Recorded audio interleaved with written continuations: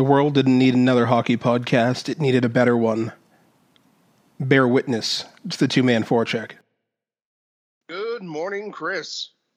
Good morning, Mike. We are into the new year. Happy New Year. Happy New Year to you as well. Changes in the NHL again. Changes to the Olympics. The World Junior situation. Where do we end? A whole bunch of other stuff that covers a lot of hockey. Where do we want to start? Let's see. A lot of things going on. Something that do we want to delve into that? Something I was discussing at Christmas time with family because it was apparently causing an uproar. Oh, you're talking about what has become known as the Marchand Plan since then? Yes. I think that's an excellent place to start. Okay. I really do. Brad Marchand is a lightning rod. On the ice and off, apparently. And he's been one of the most divisive figures in the NHL in the last decade. No one denies his. Might be a little not strong. many people deny his talent. Right. Those who do are hilarious. But he came out when it was announced that the NHL would not be participating in the Olympics, which was a surprise to not me. He came out with a very not happy tweet, which is what started everything. And it was glorious because I mean my response to his tweet was one, I hope that all of the players who agree with him but won't say it will chip in when he's eventually fined. I haven't actually heard that he's been fined, but I have not read that anywhere either. No. And two, he's right. These guys, just because they get paid playing hockey and they get paid a decent sum of money compared to other sports, it seems a little low sometimes, but they get paid a decent amount of money to play hockey, but they would still certainly prefer to represent their respective countries at an international competition.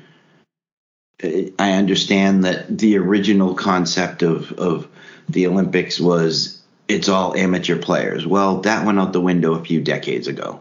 And honestly, I think that's the best argument against any pro-level athletes. And in general, I would honestly probably prefer it if every country were going to limit themselves to purely non-professional players. The Americans were one of the last countries to actually send professional. The other countries were sending their professional hockey players, and the Americans were still sending college players. They were one of the last countries to actually adopt we'll send pros. I would be okay if we could get most of the world to go back to that. And I understand that, but since we are sending professional players and they are representing their countries all across the globe, it's not just America, it's not just Canada, they're all sending them now. And yet you're going to turn around, and I understand that they're under contract, and these were some of the arguments I was having with my family, is that they would be in breach, they like getting paid, but he proposed that they should be allowed to go even if they were willing to forego salary. Okay. The other here's part of it. Here's part of the reasons why I think that you could make the argument that players could do this without being in breach of their contract. Mm-hmm. Players are allowed to take personal leave. Because they're not being paid, or if they are being paid, it's not at their current level. And maybe players should forgo any sort of payment from any form of salary or per diem from the Olympics if they do go, making it a purely social effort. Okay. If they're allowed to take personal leave and they're not participating in a league or in a league that's in direct competition with the NHL, because the Olympics are not. The Olympics are theoretically 3.5 weeks, 4 weeks of kumbaya with 190 nations and yada, yada, yada. There's more drama involved with that, and just the number of... ladies and gentlemen, at some point, look at the... Look up the number of latex devices delivered to the Olympic Village each year. Yeah. There's certainly a great deal of goodwill between the athletes, but between the nations themselves, sometimes not so much. But back to the plan. I think that because the Olympics are an irregular, infrequent, brief, non-commercial, at least as far as the organization isn't trying to make money, event, that you can make a serious claim that it's not in breach of contract. That said, Marchand's plan is that, players would have to specifically be selected by their nation, which certainly makes sense. And I think because of that, and because at most maybe 4 players per team are going to be selected, I think this could be good for the league in terms of developing young players. Because if you can say to, let's take the Boston team. Let's take Jack Studnicka.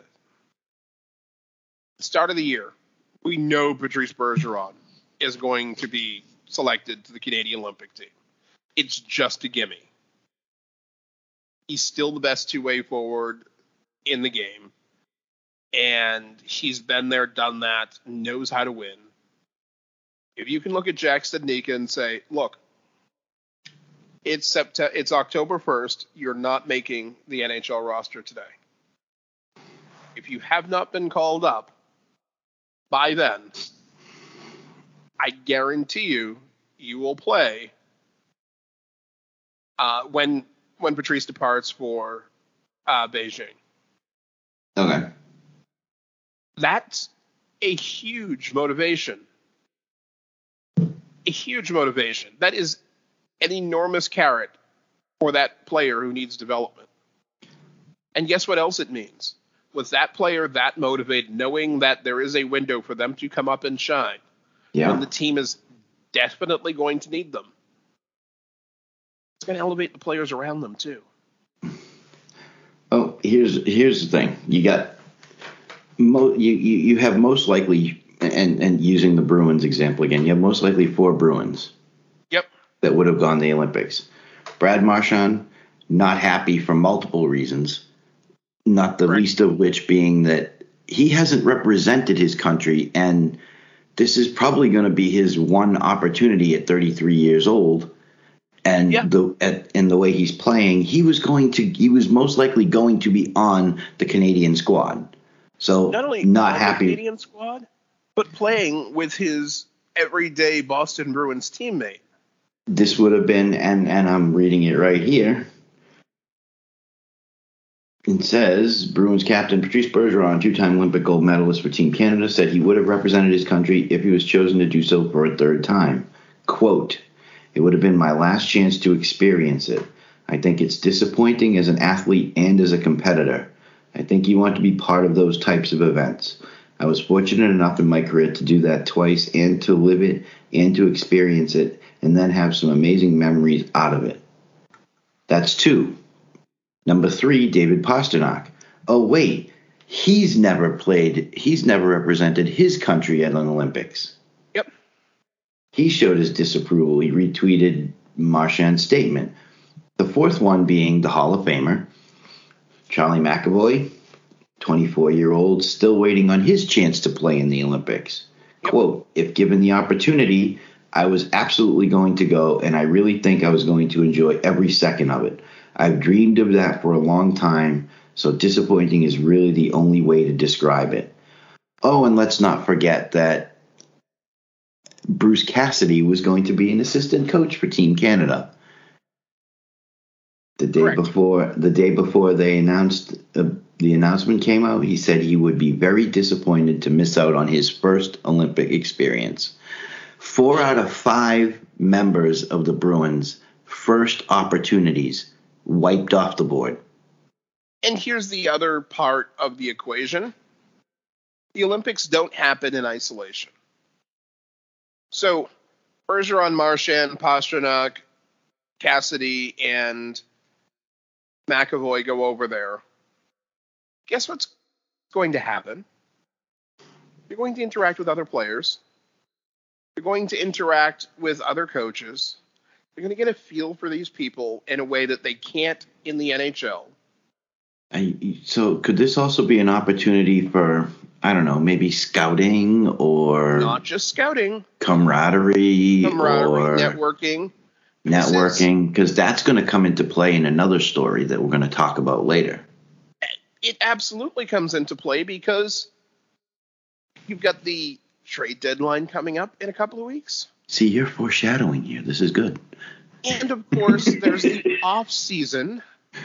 Oh, we don't have those. Many things happen, sort of, everything from the draft. No, nothing ever happens in agency. I don't know. There's windows where no trade clauses and no movement clauses don't exist. Is there really? I know, it's weird. That's so odd. And the opportunities lost are not just for personal glory or national pride, which there are some legitimate business opportunities lost, diminished, and thrown away by this policy. Short version. Yes. Brad's right. Absolutely, Brad's right. This is ridiculous. I mean, I was in no way, when I was having these discussions with my family, there is in no way, and I was not saying that they shouldn't go. I was just defending the fact that they couldn't go because, oh, wait, they would be in breach of contract. But as we discussed pre-show, and you said that it's been going on for years, Ted Leonsis of Washington Capitals is okay with the fact that Ovechkin would breach his contract to go play in the Olympics. And just as a reminder for those of you who have been in a coma for a couple of years or have been blanking out every moment of the current world health concern, Ovechkin is on track to break a certain unbreakable record. Well, that's what everybody thought anyway, yeah. But two of us have been saying for 3 or 4 years that it was going to happen. Yes. I get that, and Marchand is correct in another sense. If the NHL can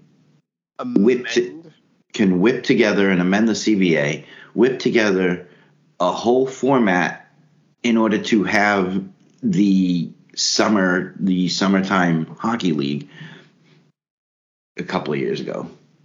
Oh, yes. Changed the playoff format, changed everything. And managed to do this in a not necessarily record amount of time, but in a very short span of time. They managed to whip together taxi squads, get together, redo the CBA, money in escrow, this, that, and everything else.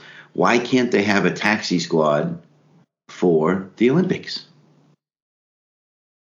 I don't understand it. Particularly where players are willing to give up their salary. That means no cap implications. And even if you call up the cheapest players in your system, the cap savings are going to allow you yet more freedom. And it might be the difference between teams having to pay a cap penalty next season or not.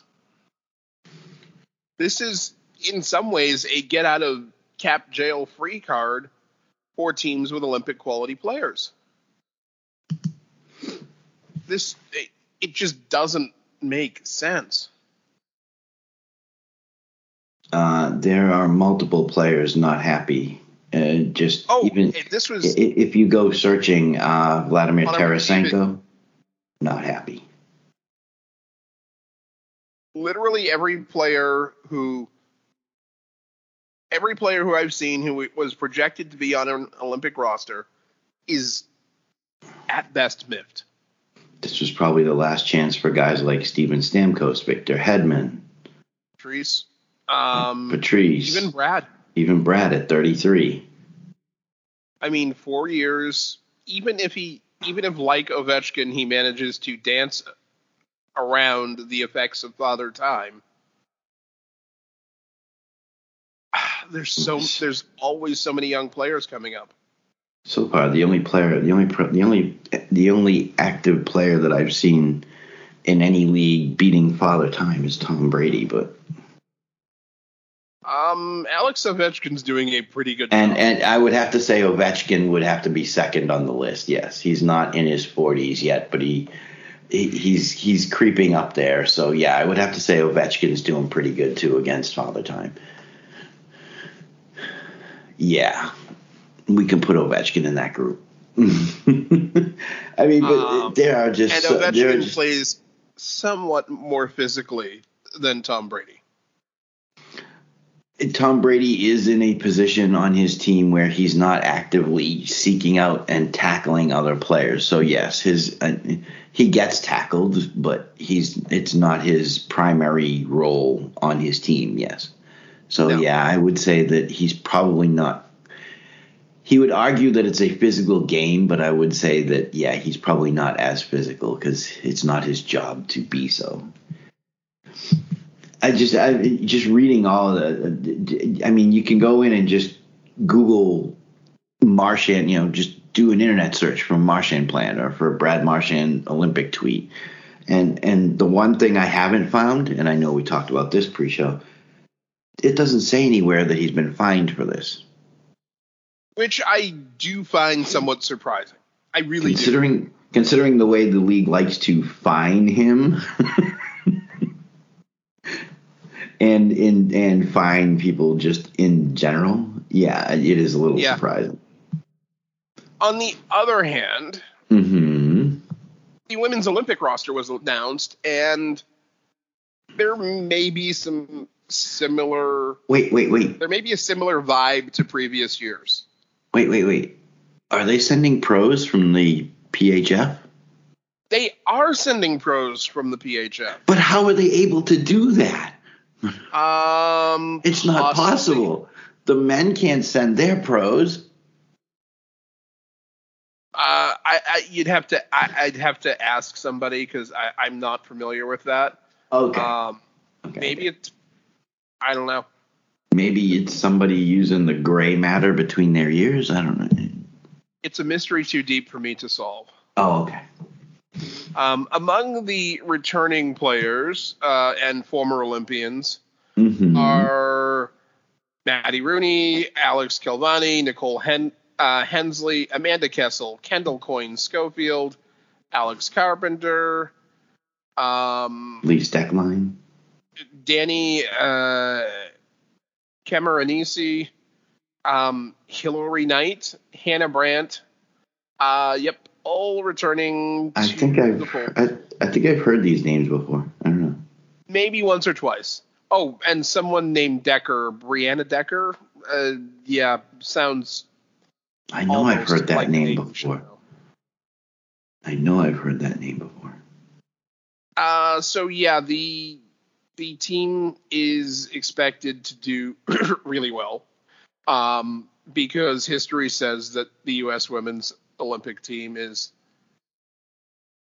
arguably the best in the world, historically, arguably, and that their only real competition is Canada.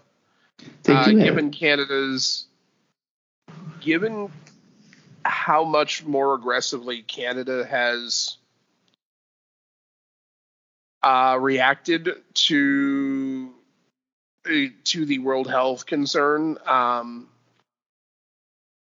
and the level of restrictions.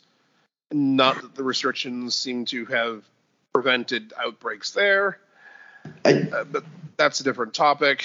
I may be incorrect here, but according to USA Hockey's list, first of all, there are 8 women on the team who have not played before, or at least not according to the way they list their players. But they also list the players' most recent team, and actually none of them have PHF teams listed. They don't have PHF teams listed. On the other hand, a couple of them list the professional hockey. They list the union, Professional Women's Hockey Players Association, Team Adidas, yeah. Team Adidas. Yeah, I found that one. But none of them have a PHF team listed. I'm pretty sure some of these girls have played in the PHF. I think. Some of these women. My apologies. Playing in the PHF. I mean, I understand a couple of the young ladies on this team, Abby Murphy in particular, and Grace Zumwinkle. Both are from the University of Minnesota. Jessie Comfer is from Boston University. But yeah, none of them have a PHF team listed. That's, as I said, disingenuous. If we take a look at just the giggles, Amanda Kessel. Okay.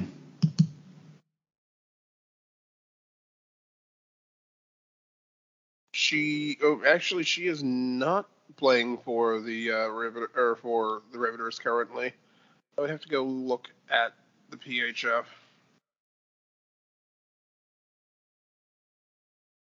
But yeah, the number of players with the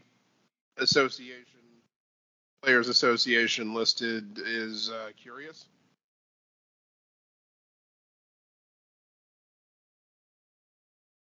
Yeah, it is very curious. Apparently she's not playing anywhere professionally at the moment. Just looking at Amanda Kessel's statistics. And you said something. It looks like it's been a year or two. And you said something interesting to me the other day, that one of our favorite websites for information is actually listing the women's hockey players. Yep. Hockey database, hockeydb.com, has started listing women's hockey, which I think is slightly overdue. But I was going to say about damn time. It's good to see, and I'm wondering. I have not tried it yet. I'm wondering if other sites have followed suit. I would assume that if it's not been done yet, it will happen real soon with Elite Prospects.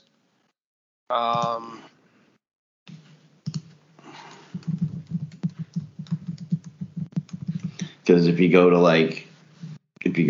Hockey Reference, search for Amanda Kessel, it's not there. She's not there. It might be time that Hockey Reference actually includes all of hockey. Just a thought. Anyway, I just wanted to get that. I just wanted to throw that out there because it reminded as we were talking, it reminded me of it. The USA hockey team, as constructed, is probably set for another medal run. That's going out on quite a limb there. Gee, I know. They won the gold at 2018. 4 years prior to that, they won, what was it, the silver? I mean, they've medaled in 6 straight Olympics, if I'm not mistaken. So, yeah, I realize it's a tree trunk sized limb that I've stepped out on, but And they are one of the best teams in the world. Yes, they are. Mm-hmm. And very They entertaining. are the best team in the world. It goes back and forth between them and Canada, though. I mean, and it was very entertaining when we went. Does it really? Does it really? Yeah, kind of. I mean, they have some serious talent on the Canadian roster as well. They do. Not the least of which is Darnell's sister, Sarah. Sister? I believe sister, yeah. Although it might be cousin. Don't remember. Yeah. So the least surprising coaching move in hockey happened or was announced right after the break. Clearly, we are having an influence here. Because I'm pretty sure we discussed that this needed to happen and happen soon. The last time we talked about it. If it didn't happen soon, it would have been a marvelous bidding war right after Bloody Monday. Dean Evason got a 3-year contract extension with the Minnesota Wild, which, again, the least shocking, most overdue hockey move. I'm baffled by Bill Guerin's move here. I don't get it. What was he thinking? Wait. He was thinking that he likes to win. And you know what? I don't know that there's another coach in the league who could do what Evason is doing with that roster. Because that roster isn't that deep. I mean, can you make that argument? I mean, look at what Berube did with St. Louis. St. Louis at least had stars on the team and superstars. Plural. Yeah, but the stars weren't playing. Wasn't Tarasenko out injured? But it wasn't just Tarasenko. They had O'Reilly. They had, at the time, they had their blue line. They had... they still had Pietrangelo on the team. They had Pietrangelo. They had that fantastic run from Binnington. This team... Name me a legitimate superstar. Kirill Kaprizov. He's got an abbreviated season and 25 or so games in this year. Not yet a legitimate superstar.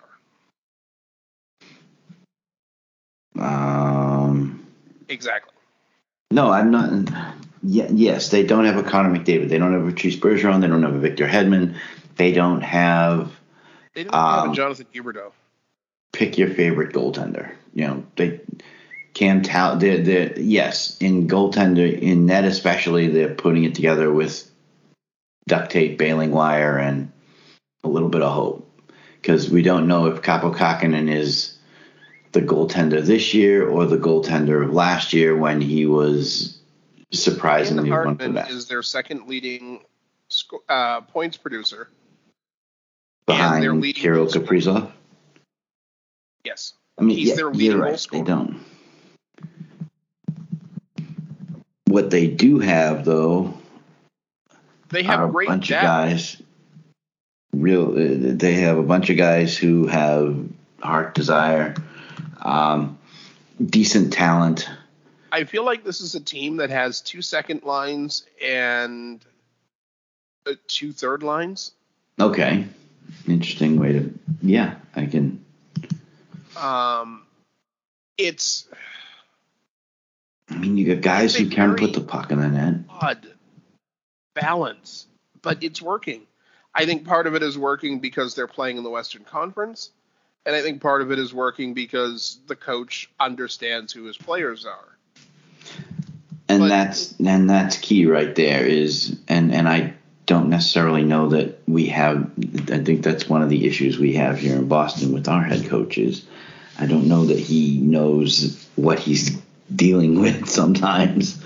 But yeah, he seems to know. He seems to know what his team's strengths are, what their weaknesses are, and he plays to those strengths. He has set up his game plan And it sounds cliche and it sounds like, well, duh, that's the way they should all do it. But they don't. Not all coaches have that capability. Instinct, that ability, whatever you want to define it as. Some coaches, they have their system and you're going to play their system no matter what. And Dean Evason seems to recognize that, okay, he needs to format the system to the players he has instead of the players he has to his system. Okay. Ryan Hartman. Now, admittedly, he was a first-round draft pick, 30th overall in 2013. Note that's almost 10 years ago. His highest previous season for goals was the 16-17 season. He had 19 goals, 12 assists, 31 points in 76 games. He's got 15, 13, and 28 in just 31. So he's on pace to legitimately double his previous points totals. His previous high point total. Ryan Hartman, right wing. Did he just take a little longer to mature, and at 27 he's actually coming into his own? Clearly he may have had some injury history, and maybe COVID actually helped him get healthy. Maybe. But I think part of it is he's playing for a coach who knows what to do with him, with players who sync up with him. I've got an example for you, real quick. Go ahead. This came out 26 days ago, December 5th. Give Dean Evason credit for trying something new to start this season. He clearly felt Joel Eriksson Ek deserved a chance to play number one center. He also knew there was a chance he would reunite Ek with Jordan Greenway and Marcus Foligno. He consistently refers to them as the security blanket. Joel Eriksson Ek, Jordan Greenway, Marcus Foligno. You were saying no stars on the team. These guys are. Eriksson Ek is actually a decent center. I like him. Greenway is. Superstars on the team. There are no super, but this is the line that he calls his security blanket. Which I honestly love the name of, and it tells you a lot about. It's similar to the identity line on the island. It's who your coach feels they can rely on the most. And it's awesome. To quote, I wish they never got tired. They were doing the right things in all areas of the game. They were leading our group by what they were doing, just showing that leadership quality. It's a great game by them. This is a guy, he takes three guys who you wouldn't think would fit together, and bam, and they work. And he's been doing that since he was the interim coach. He's been mashing lines together and making them work. Because you would think that Ek would be centering Kaprizov and, say, Fiala. And that would be your number one line. But no. It's just scary. And then he's got guys like players that we saw. Nico Sturm. Nico Sturm, I really, really liked that player. I think that he's probably at right about the right level in the NHL at the moment. Does he still have space to grow? Probably. But I am in no way surprised by this, and I think that 3 years is probably the perfect amount of time. I would love to see this team get that one superstar. I don't know.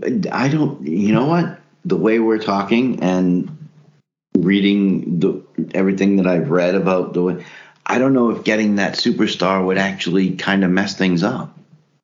I think this team is successful because of the way this team plays and the way they're built. I think bringing in that superstar kind of messes with the chemistry. If you're gonna bring in that superstar, I think you got to do it in the off season. You know, that off season you talked about. It has to be the right personality too. Yes. I mean, bringing in a Connor McDavid, probably the wrong personality. I think McDavid's a little bit more outspoken than a lot of hockey are comfortable with. Mm-hmm. And I think given the overall tone of that team, it would not necessarily be a great fit. If you bring in someone more like, say you manage to pick up a Ryan O'Reilly, or you manage to pick up a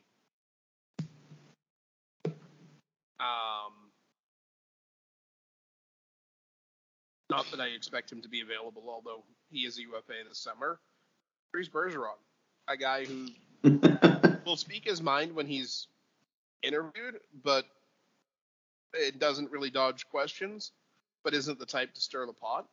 Okay. Sure. I mean, even, mentioned him earlier in the show, maybe a Huberdeau, good solid person to add. Could probably, or for that matter, Jordan Staal. I don't know that he qualifies as a superstar anymore, but that's the type of player you could add without a ripple, but still with a positive effect, at least. Okay. I don't know. I know that the teams that are expected to make the playoffs, they become buyers. They're going to look for that extra. I don't know that they're going to be shopping around for that even if it's a rental. I don't know that Guerin's going to be shopping around for that over the top superstar. Not that they're going to be available at a trade deadline. They might be for the right price. Coming off of a bad team, but I think Guerin and Everson, they know what they've got, and they don't want to mess with that. Ray Bork, Bobby Orr, Lane Gretzky were all traded. They were, yeah. That means anyone in the league now can be traded. I still don't see them. I don't know. I don't see them messing with the chemistry of the team. At least not at the trade deadline. They may bring in depth pieces and what they think will work, but bringing in that superstar that's gonna, as I said, Kaprizov, and you're right, he's not a superstar yet, but I think that if he continues on the track he's on, he can be. But I think right now he's about as big a star as they want on that team. Yeah, especially given all the injuries they've had. Matt Dumba, Brodin is out. They've got Spurgeon, I believe, is out still. I did not see him on the ice last night. Zuccarello is another really solid player who's not a superstar. I mean, the Minnesota Wild are a tough team to dislike. But as has been their entire history, except for the results and where they are in the standing, they're a tough team to get excited over. I do get nervous about their ability to. It seems like whenever they make the playoffs, they forget how to score goals. But that has been consistent for the franchise's entire history, and let's hope it doesn't happen this year. We talked a little bit about the Olympics. Didn't really talk about the re-implementation of taxi squads and their impact. I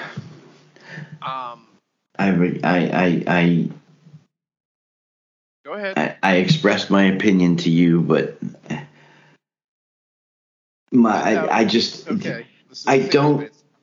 I don't see that taxi squads are a necessity at this point, unless it's a taxi squad so that the players can go to the Olympics, of course. But I don't see how they're needed. I understand when they created the taxi squads, the idea was that those 6 players went with the NHL team. The AHL wasn't playing at the time, so these 6 guys could keep practicing, keep playing, stay fresh, and be ready in case somebody on the NHL squad wasn't needed. Now AHL teams are playing. You can call players up. You're taking 6 players away from ice time that they definitely would have in the AHL and putting them on a squad where they're not playing except to practice. And I think in the grand scheme of things, you're hurting yourself. If you're not, there's no replacing game speed. So you're going to take these 6 guys, stick them on a practice squad, to have them skate around with the players during practices, which they don't have many of to begin with, when they're playing every other night, and trying to keep them fresh and up to game speed. No. I think this is a mistake. I like the concept of it. It made sense when they created the Summertime Hockey League, but it doesn't make sense here. The argument, I believe, for it is to create sort of a firewall for transmission by having players already with the team who can just be swapped in. I think that there's some benefit by having some of your best prospects or even your second-tier prospects practice against your NHL guys and see what it takes to really, really get there. As much as I still don't think he's a useful NHL player and, is a solid number 6 at his very best, John Moore has benefited from the time on the taxi squad last year, and mostly from the time getting healthy or also from the time getting healthy and in the AHL this year, because when he came up and played 3 games earlier this year, I didn't want to cover my eyes nearly as much. Wait a minute. Isn't John Moore on the permanent taxi squad, otherwise known as Healthy Scratch? He is currently, but like last year, he was on the real taxi squad where he belonged. And I genuinely believe that the practice against the NHL players is good for your prospects and good for helping knock off some of the rough edges of guys who are just outside the roster. Okay. Is it something I want to see permanently in the league? No, definitely not. Is it more beneficial? Is the taxi squad situation more beneficial to players such as Jack Studnicka and the kid who was requesting a trade, Zach Senyshyn? Is it more beneficial to be on a taxi squad and not playing every night? Or is it beneficial to them to be in a game at game speed, whether they're good, bad, or and yes, Zach Senyshyn has not been anywhere near what was expected. That's my argument. If you're gonna take a bunch of, I think that the younger players, the younger players need to be playing. Ideally, yes, but if they're already too good for the AHL, then why aren't they in the NHL? Because it's possible to be too good for one league and not good enough for the other. It is, I agree. If they're too good for the AHL and they're playing down there, they're going to develop bad habits. They're going to get sloppy. They're going to cut corners. And then they're flat out never going to be good enough for the NHL. Perfect example of that, Kenny Agostino. If they're practicing against NHL players who they have to hustle to stay within screaming distance of, I think that those players are going to be in the best place for them. There's no one-size-fits-all answer. So you're okay with taxi squads as it stands? Where is your stance on this? I am temporarily okay with taxi squads. If we're still talking about the taxi squad in 5 years, it better be a radical departure. It better be something like, okay, you have these unsigned prospects, and you're using them strictly to practice against in a way much more like the NFL than as part of your general developmental model. Yes, but see, the NFL has practice squads because they don't have development leagues. Yes. They don't have a minor league system. I mean, aside from the CFL. It's not really. You don't send players down to the CFL. You have to cut them, and then they go sign with the CFL team, and then they play in a different league altogether. They're not tied to the NFL franchise and sent down to an AFL affiliate or something. That's why they have practice squads, because they have those 10 or 12. I forget how big their squads are, but those 10 or 12. And the thing is, those 10 or 12 guys can actually be signed by any team in the NFL. So yes, even though they're on your practice squad, anybody can poach them. And I think that if the NHL did that with guys who have if you made it a requirement that guys have to have passed through the draft twice, or at least are no longer draft eligible. Mm-hmm. Make them poachable to other teams. And are poachable to other teams. Wow, that would certainly make things different. It would make it different, and I think that you have a better chance of getting players developed who might have had a hiccup. We looked at the younger Greenway at the Bruins development camp this summer, and everyone I talked to said all the physical gifts in the world, everything he needs to be an NHL player. Because Jordan's brother, yes, let's face it, he was drafted twice. Yeah. He has the he has the physical size. He has the hockey skills. That the NHL is where he wants to, or he needs to be. And that's the biggest knock against him. It has to stop being a nice idea or something that would be great someday, and start being an oxygen level need. But everybody we talked to at development camp was like, this kid, size, everything, but he doesn't know whether he wants to be an NHL player or not. And he doesn't know whether he wants to play hockey. You could literally see it when he was in a game-like situation. He looked like number 2, number 3 best player on the ice. At times, yeah. When he was practicing. Skills and doing the skills and everything else. You occasionally wondered why he was there at all. Yes, taking up a spot from somebody who could benefit. And I think that that's a type of player who especially if the league is going to continue to grow, I think that that's the type of player who would benefit from signing a 30-day taxi squad contract before you toss them into your AHL system with a deal, or into the ECHL. Maybe you also make that as a mechanism for players who want to come over from Europe who weren't drafted or something like that. Okay. But that's an off-season topic, and we can dive into that a little further some other time. Do we want to take the fun story, or at least the really interesting story, that one of those marvelous benefits of having fans back in the building? Okay.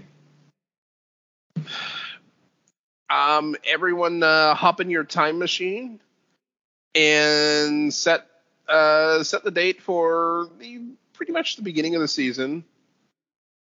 It's October 23rd. The Canucks and the Seattle Kraken are playing. The created rivalry by the NHL. Yes, the geographic brand new rivalry.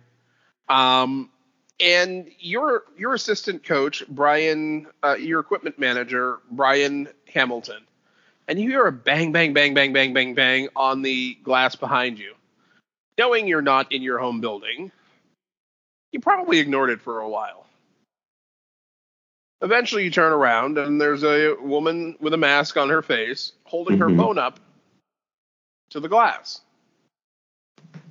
And on that message in the phone is something telling you to get the mole on the back of your neck checked. Okay. It's October, you're traveling, you're outside the country where you live and work. No. I'd probably forget it by the time I got back to the bus, much less. Forget it. Would you even? How many people would read that and think that it was some sort of, Rank? some sort of or a snide remark? Hey, dude, you got that mole on the back of your neck, man. Get that checked out. Yeah. How many people would take it seriously? Is what I'm trying to say. As I said, I'd have forgotten it before I got on the bus. If I wasn't already aware of it, I would have forgotten it by the time I got on the bus. So, turns out, malignant melanoma, a type of skin cancer. 2 days ago, team tweets out, "Hey, we're looking for this woman who was sitting behind our bench." Not even 6 hours later, her mother responds, "Hey, that was my daughter. She's a medical student. We were sitting there." Woman responds. They bring her to a game and make an announcement that the two teams are donating $10,000 to her, a $10,000 scholarship for her medical school expenses. That's kind of awesome. I'm pretty sure that when she was banging on the glass to let Red Hamilton know that, he had a mole on his neck, he should get it checked out. I'm pretty sure she wasn't thinking, what am I going to get out of this? No, she did it for the same reason she went to medical school, to help people. Right. And the young woman's name is Nadia Popovic. And this is just one of those neat stories where, they caught it. He's being treated or has been treated. And if she doesn't catch this and say something, how much longer does this go on? How much worse is it for him? They always say catching, the earlier you can catch any form of cancer, the better your chances. And even the quote from him, he's like, "That evening, October 23rd, and the message you showed me on your cell phone will forever be etched into my brain and has made a true life-changing difference for me and my family. Your instincts were right, and that mole on the back of my neck was a malignant melanoma, and thanks to your persistence and the quick work of our doctors, it is now gone." And he's like, "I got to find this woman. I need to thank you so very much." It's just, it's one of those feel-good stories that, okay, the NHL shouldn't be going out trying to create these stories, but this is certainly something that needs to get more notice. I don't remember hearing anything about this until you put this story up on the board. And this is something I only that recently saw it. And I'm not saying that you use it. I'm not saying that the NHL should use stories like this and blow them up and be like, look what we do, but I think you need to be celebrating something like this a little more, especially during Hockey Fights Cancer. And here's the thing. We always hear about how great the hockey community is and how much people care and how they reach out and do this and that and blah, blah, blah, blah, blah. This is a real example. This is a legitimate impact that took no effort, no expectation of reward, and yet really it potentially saved Hamilton's life. Certainly where it was caught early and taken care of, it prevented a deeper, harder need for treatment that might have taken him away from his job and his family for a good amount of time. Radiation, chemo, both of those are things that all by themselves, every doctor, nurse, and, Candy Striper on the planet is going to tell you, yeah, you can't be around people until after this is over, because they wipe out your immune system. And wiping out your immune system right now seems contraindicated. So, good news. Love the story. Glad for both of them and their families. Just to put a little icing on, when the mother replied back, she wrote, she hasn't even seen this message yet, as she worked graveyard shift at the Suicide Crisis Center in Seattle, so she's still asleep. So not only is she get into multiple medical schools, but she works at the Suicide Crisis Center. I mean, this is a person who is clearly giving of herself. Absolutely. That's not an easy thing to do. On the other hand, we have act of extreme caution. The World Junior Championships was canceled, which didn't necessarily surprise me. I was going to say, when we talked about it last week and how they had canceled the women, but the men were still playing, it had the feel. I expected it. I really did. And, we talked extensively about people feeling it was unfair for the men's tournament to continue in a different country than the women's tournament had been canceled in. I gotta say, I think the guys had the greater disappointment here. They got there. They could taste it. They had the jerseys. They had their hotel rooms. They knew where they were practicing, where they were playing. And then 2 days later, it's all over. Just literally yanked out from underneath them. The women didn't have to travel. They didn't have to say goodbye to their family or expect not to see them over the holidays. Neither one is fun, but I'd prefer to know in advance something wasn't happening versus getting involved, detaching myself from everything else, and all of a sudden it implodes. Mm-hmm. Not surprised by it though.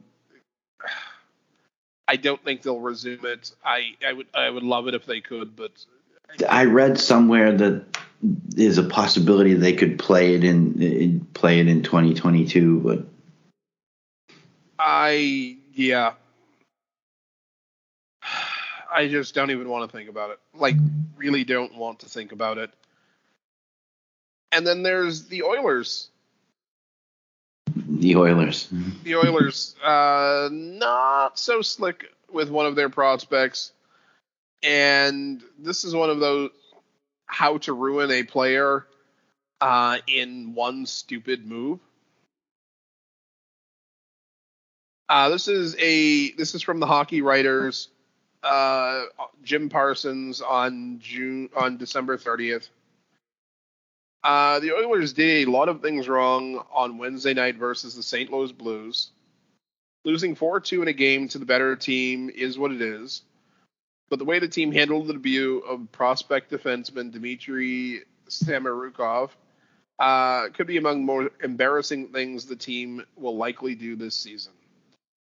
That's a big statement.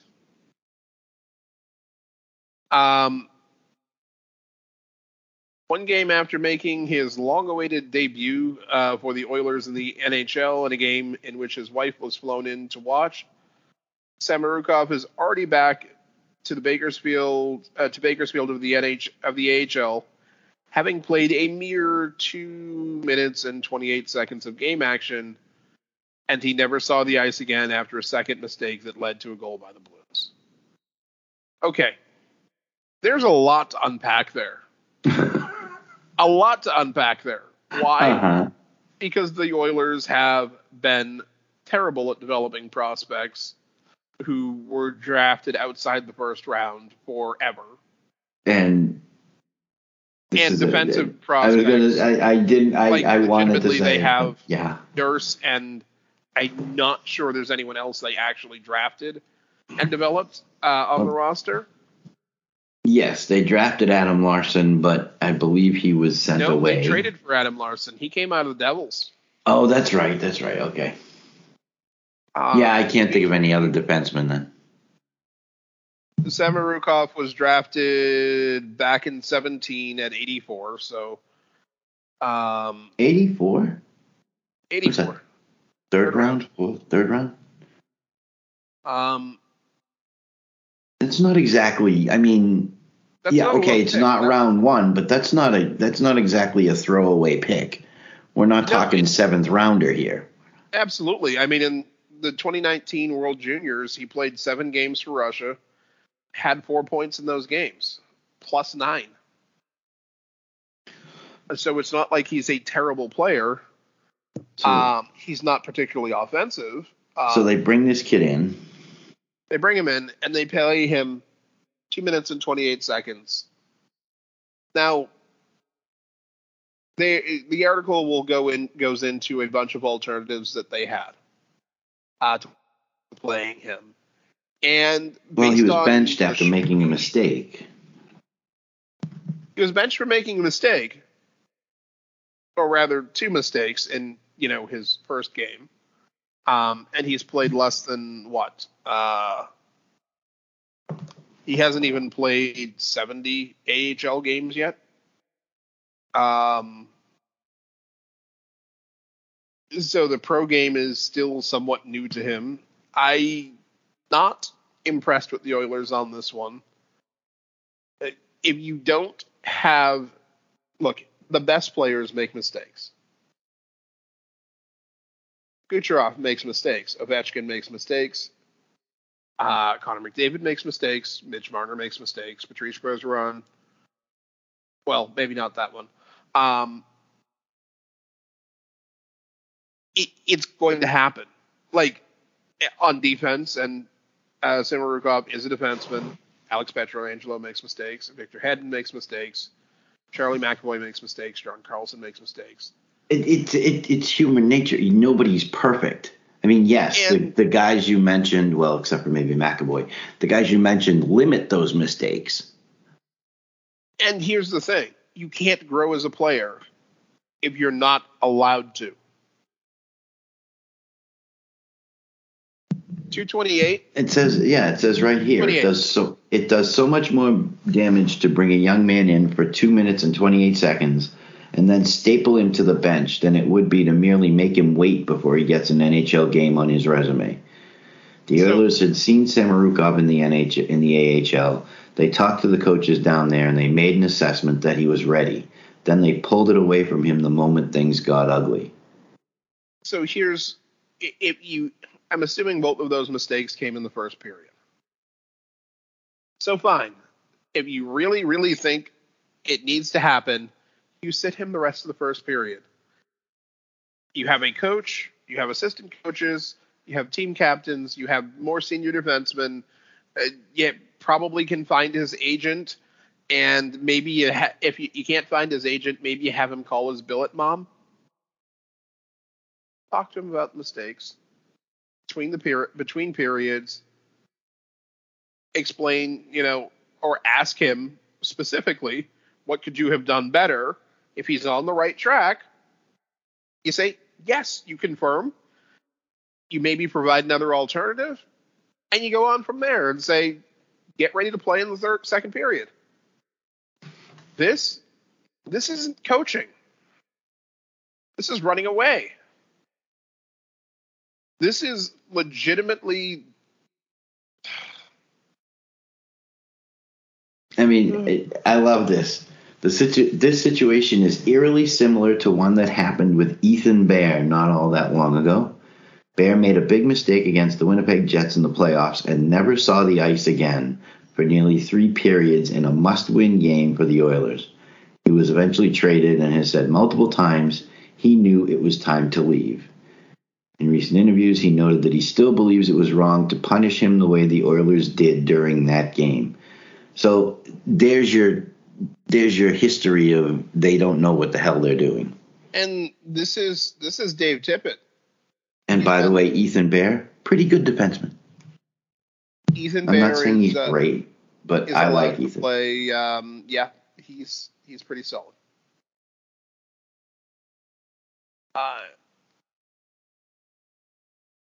It's just yes. What was the Ethan Bear incident? Not all that long ago. It doesn't have a date, but it was he made a big mistake against the Jets in the playoffs, so it wasn't that long ago. Because the Oilers don't exactly make the playoffs all the time. Was it? Maybe actually, it was the pretend-offs? It looks like it would have been in the Dave Tippett era too. Because the last two seasons, yeah, it would have been last season, I think. It just doesn't make sense. It just doesn't. This is his first. Does Dave Tippett feel that if he loses a game badly, he's out the door? Is Ken Holland that sort of general manager? Dave Tippett isn't a terrible coach. I'm not going to sit here and rip him and say that he's the worst thing to ever step behind a bench. I've seen those. But this is you don't do this if you want to actually build.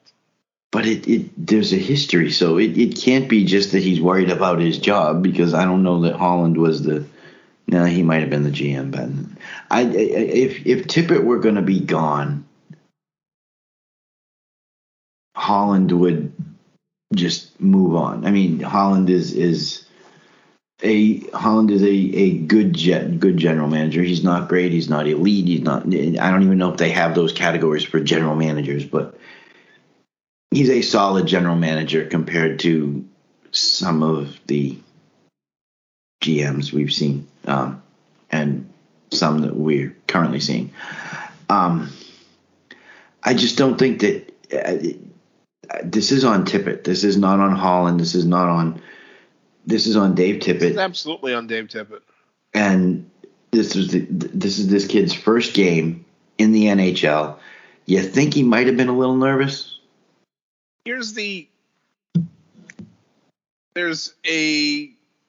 descriptor that Lois Bujold uses in, I forget whether it was the Civil Campaign or Comar. She describes the difference between her aunt and uncle and her parents as the difference between a refrigeration unit and a greenhouse. One merely retards growth, and the other one retards decay, and the other one encourages growth. And you're being Dave Tippett this way by denying the ability to make mistakes and then course correct. You're a refrigeration unit, and that's something that can't happen because by the nature of sports, being a human enterprise, players are going to change. They're going to get stronger. They're going to get sick. They're going to get distracted. They're going to get too old. They're going to get too heavy. They're going to get whatever. And their play is going to fluctuate. Even the best players have cold streaks. Even the worst players have hot streaks. And riding that wave, that's your job as coach. That's your job.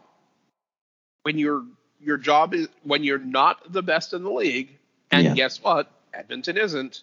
This is your true. Your job isn't to maintain the position; it's to keep moving upwards.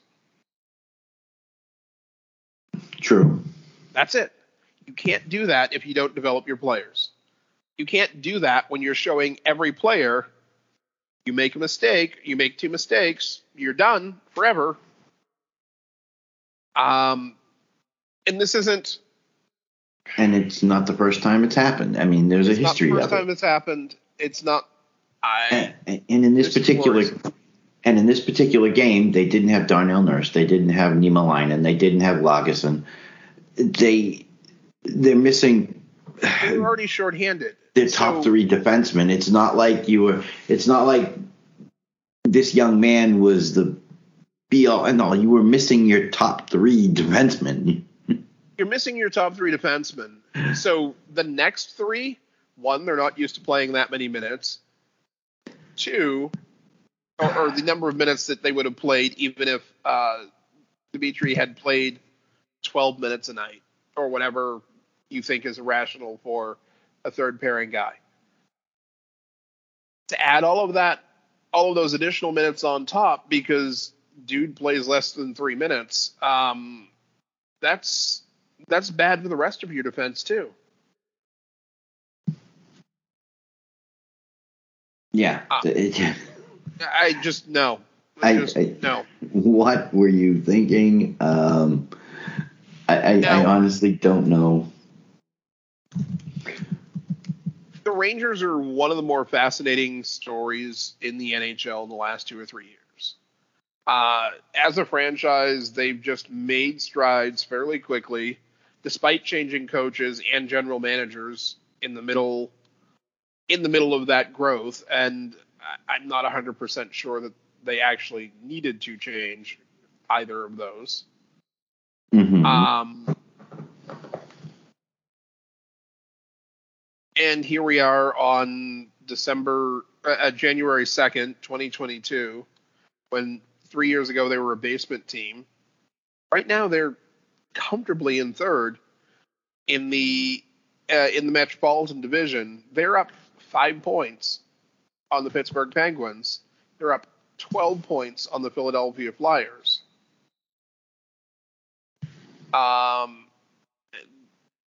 This is a solid team. There's no 2 ways about it. And so when I came across some of the trade rumors, some of the discussions about who might be traded, and I was a little bit baffled by some of the names because this team is built around, in a lot of ways, its defense, and one of those defensemen, K'Andre Miller. Hey, if they want to trade him. They want to trade him, and there's a possibility he can land in Boston. I will forget help him back. If they're looking to move K'Andre Miller, I know a team that is tired of getting hosed by the Rangers and maybe wants to exact a little revenge. 6'4", 206, 216 rather. Yep, I think we can find a spot for him. As long as it's not sitting next to John Moore. No, yeah, that doesn't need to happen.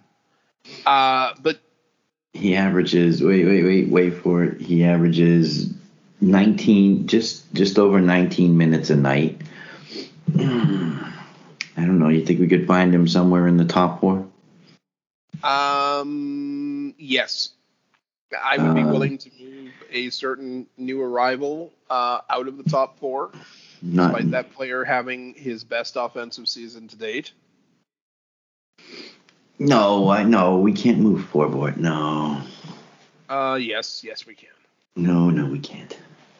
We can move him back to the third pairing and call it a day. The Hall of Famer can go back there. Yeah, that'll happen. I didn't say it was going to happen. I said it could happen, and it would be. You know, you want to talk about punishing? No, we can't punish him. He hasn't. But he is a Hall of Famer. The other players are almost as interesting. Ryan Strome. I think they're anticipating him going to be gone anyway because aren't all these players expiring? They're mostly expiring, but they're also talking about Chris Kreider and the amount of money they're going to have or not going to have. As of right now, they have 11 or 10.5 million in cap space today, but there's strong for next season. They're already going up 3.5 million on Zibanejad, or 3 million for Zibanejad's pay. They're going up $8.25 million or so for Adam Fox's pay. Well, did you not expect that? Hello, won a Norris Trophy. But next year they have I think $68 million committed to 15 players. They jumped a little on Adam Fox. They couldn't have found a middle ground between $925,000 and $9.5 million. Apparently, no. But next season they have $9 million to fill their roster from 15 to 22. And, Ryan Strome, Keandre Miller. Keandre Miller actually is not expiring. He's got 1 year left on his entry level after this season. He does, but that makes him more valuable now than it will next year. Kreider, on the other hand, is $6.5 million through forever, and I don't think he's going to fulfill that contract at 30 years old. Zachary Jones is another player on that entry level who's being mentioned is potentially movable.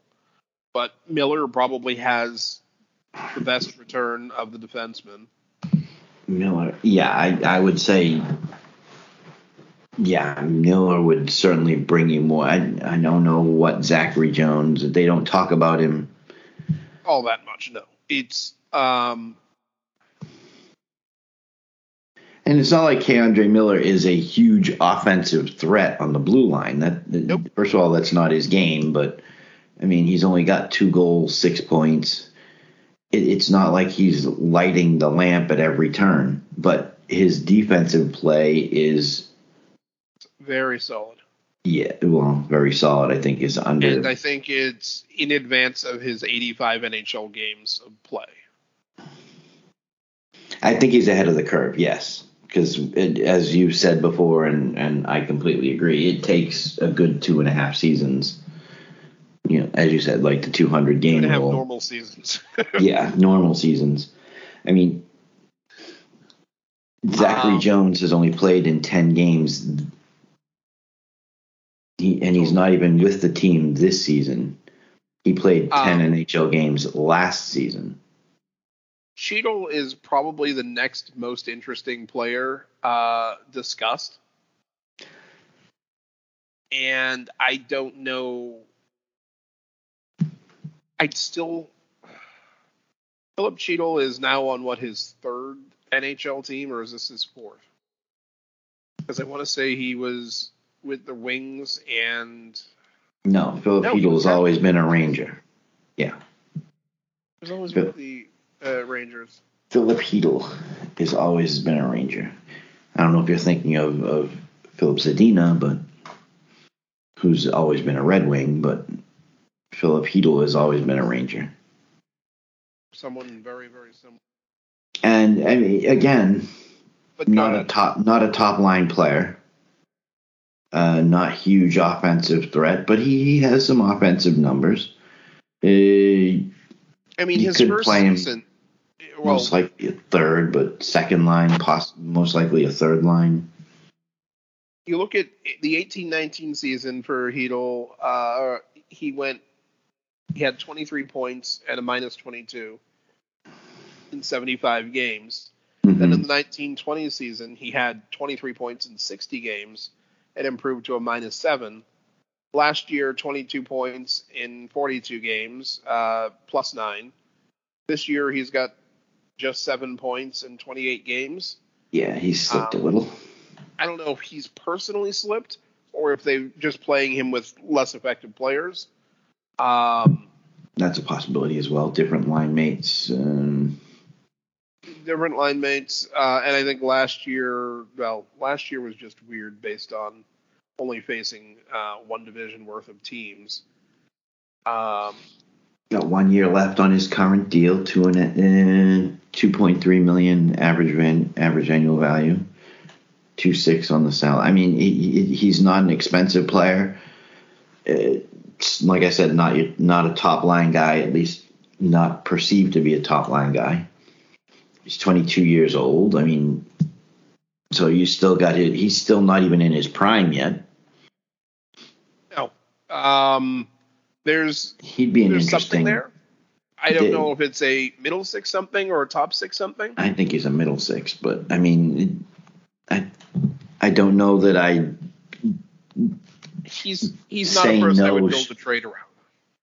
No, but I would certainly consider adding him as a piece. If he's a piece, sure, go for it. As the centerpiece of a trade, no, what's going out? Not unless what you're moving out is of similar status. Yeah. But I think if Miller gets moved, the team that gets him is going to be A, really lucky, and B, they might just flat out win the trade on that alone.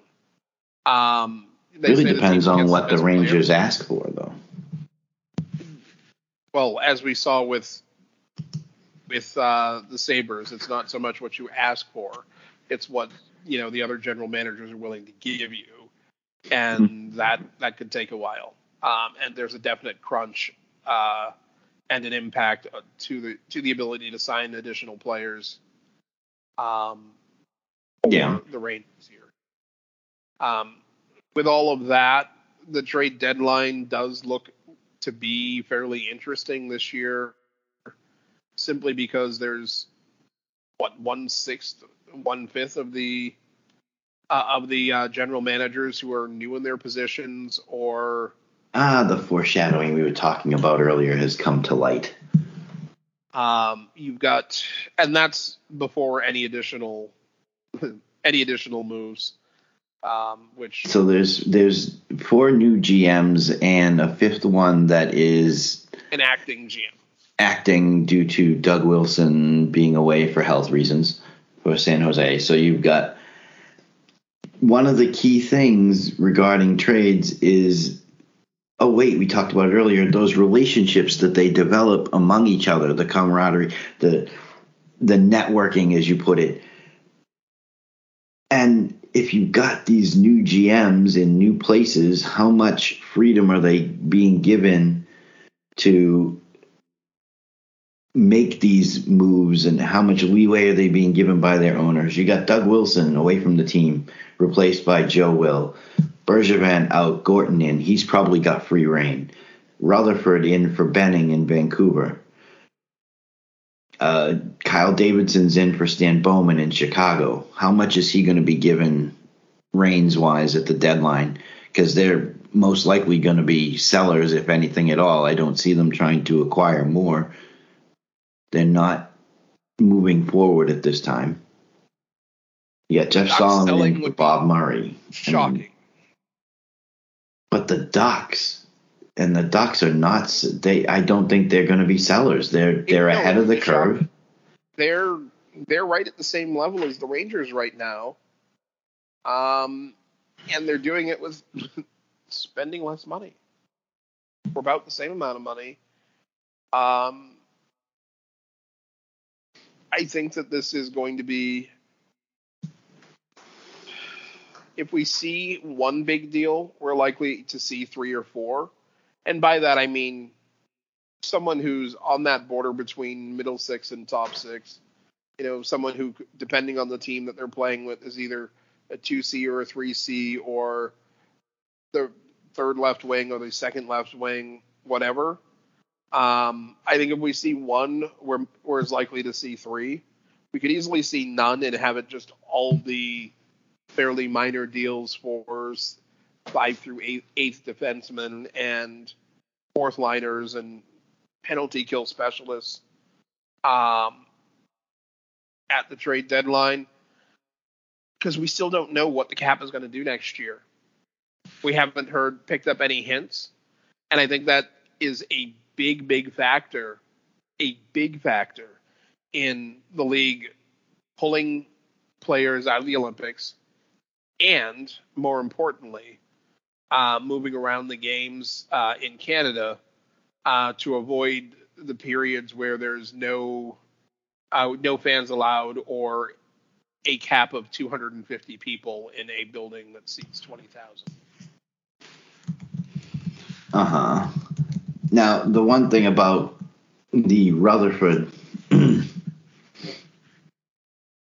one thing about Rutherford. Is he not the one that resigned in Pittsburgh because He wasn't allowed to trade ownership with them, ownership and a certain former NHL player would not allow him to. Yes, that one. That one. So I don't know if Vancouver. I'm assuming that Vancouver is going to give him a little more leeway, because if they don't, well. And then Jeff Gordon. Jeff Gordon has the cachet that Montreal's going to give him basically full.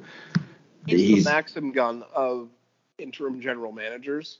Like, he don't care when it comes time to make trades. He had, what was it? The article quotes 5 trades in 1 week.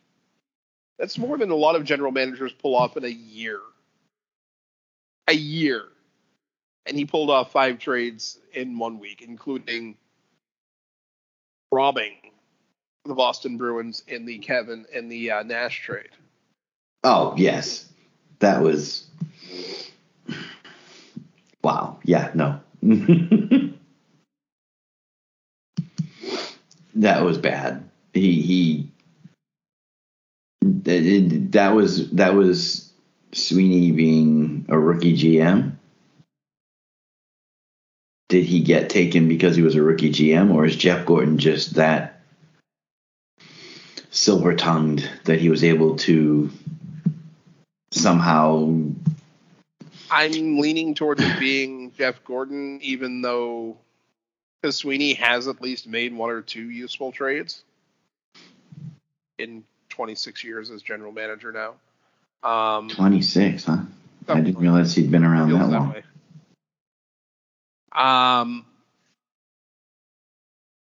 But yeah, I'm expecting this to be I don't expect there to be any middle ground this year. It's either going to be really boring or there's going to be fireworks. And lots of fireworks. I think if we know what the cap number is going to be next year and it goes up at least $2 million or as much as $2 million, I think we're more likely to see big trades, like a couple of them. The interesting and one of the interesting things about it, and I agree, is with Jim Rutherford, he's not necessarily going to be the GM at the deadline. No, he's hoping GM. He's supposed to be acting GM through the deadline. He's hoping to have hired somebody. He's hoping to have hired a GM to help him make the decisions. But we all know Jim is certainly not shy around making deals at the trade deadline. He's usually one of the more active general managers. And he's not expecting that the Canucks are going to go through a full rebuild. There's no reason they should. They just need to find the right personalities to add. They need depth scoring. Their goals are coming basically from 4 players right now. They need to find the right personalities to add to that roster, because on paper it makes no sense that they're not better. We're trying to transition the team on the fly, not tear it all down for a total rebuild. I'll say the obvious. We need to get better in certain places so we can grow into a consistent playoff team and grow into a contender. Yeah, he's not tearing this thing down. So my chances of getting JT Miller have gotten slimmer. Damn. Yep, maybe. And let's see, what else is on the board today? If it's not a story saying the Bruins got JT Miller, I don't want to talk about it. No, I'm only kidding. Sean Day, who is one of the about 200 players who have made their NHL debut this season. Mm-hmm. You might remember him from about 6 years ago. He was granted exceptional player status as a young defenseman going into the OHL. Mm-hmm. March 21st, 2013, exceptional player status for him. He was eventually drafted in 2016 by the New York Rangers. He's played for 6 different teams since then. I sort of wonder if the exceptional player status helped him or hurt him overall. That's a good question. Because he's still only 23 years old. He's not. No, he's not even hockey old, much less old. Yeah. And 5 years to make it to the NHL for anyone who was actually drafted late in the second round, who didn't have the exceptional player status, I don't think anyone would even blink at it. Third round, 81st overall. Or third round, correct. I mean, it's not like he's been traded. I mean, he's been with, again, like you said, he's been with like 6 different ranges: the Wolfpack, the Mariners, the Crunch, and his 3 OHL teams, the Steelhead, Spitfires, and Frontenacs. You know, he finally this year got himself into 2 NHL games with the Lightning. It's not like he's been traded around. He's just no. And the team that he came out of, that, you know, he fell out of the system for the Rangers and was signed by the Lightning. Mm-hmm. They're kind of good at defense. They got this guy Hedman down there. I don't know. No. He's Sean Day came out of the Rangers system. Oh yeah, well now he's playing with a team that has good defensemen. They're playing with a team that's got good defensemen, but I don't think that the Lightning are quite as deep at this point as the Rangers. Really? I think Hedman is still better. You got Sergachev. I mean, they're getting older. McDonough is an older player. Victor Hedman's hit 30. But they've got Sergachev. They got Chernak. They're not hurting. Versus Trouba, Fox. Where is Trouba? Lindgren is out right now. Okay. Miller, Nemeth. I think 3 years from now, the core as they stand, I think the Rangers are going to have a better defense. Yes. Just looking at some of the defense. I mean, the defense that Tampa Bay is carrying right now is older. Hedman's 31, McDonough's 32, Jan Ruta's 31, Zach Bogosian's 31 and still playing. But they're certainly missing out on some of their others. I don't know where Chernak is. I don't know where a couple of their other younger defensemen are, unless they're in some protocol. In the protocol. That's the easy answer to all questions regarding anyone in the NHL right now. They are in the protocol. They have Brent Seabrook. Oh wait, he's never going to play again. Eric Chernak is currently on IR. Yep.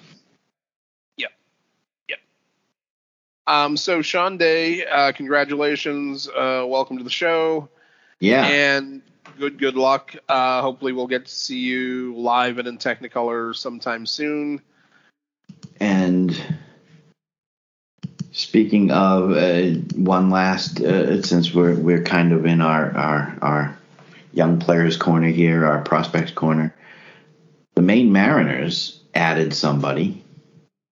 Metis Rollins. So this kid's a center, and he's kind of not small. He's kind of not small. He's 6'4", 205 pounds, 21 years old. And interesting, he posted 44 goals in 17-18, 44 points, in 68 games, 19-20 season, 48 points in 56 games. His junior year, his third year, condensed 2021, 29 points in 31 games. So he's on an upward track. And he seems to like playing in the E. 3 games, 5 points. 3 games, 5 points. 1 goal, 4 assists. So no PIMs. How much longer is he going to sit? How much longer is he going to sit in Maine before? If he gets to 10 games at that point, he'll be in Providence before game 12. Okay. They will find a way to get him into Providence that fast. And guess what we've done for probably the first time ever on this show? We managed to go through an entire show without talking about something. No, we've mentioned 2 Belgian-born players in the same back-to-back. Back-to-back. That's true. That's right. Sean Day is from Leuven, Belgium. I don't know if I'm saying it, if I'm mispronouncing it. I apologize to the lovely people of Leuven, but that's how it looks like it's pronounced. I'm not sure. And Metis Rollins, also of Belgium. And that, ladies and gentlemen, is where we leave you. Have a great week. Welcome to the new year. And for those of you who have made New Year's resolutions, I hope you fulfill them. Everyone else, just get at it. Have a great year.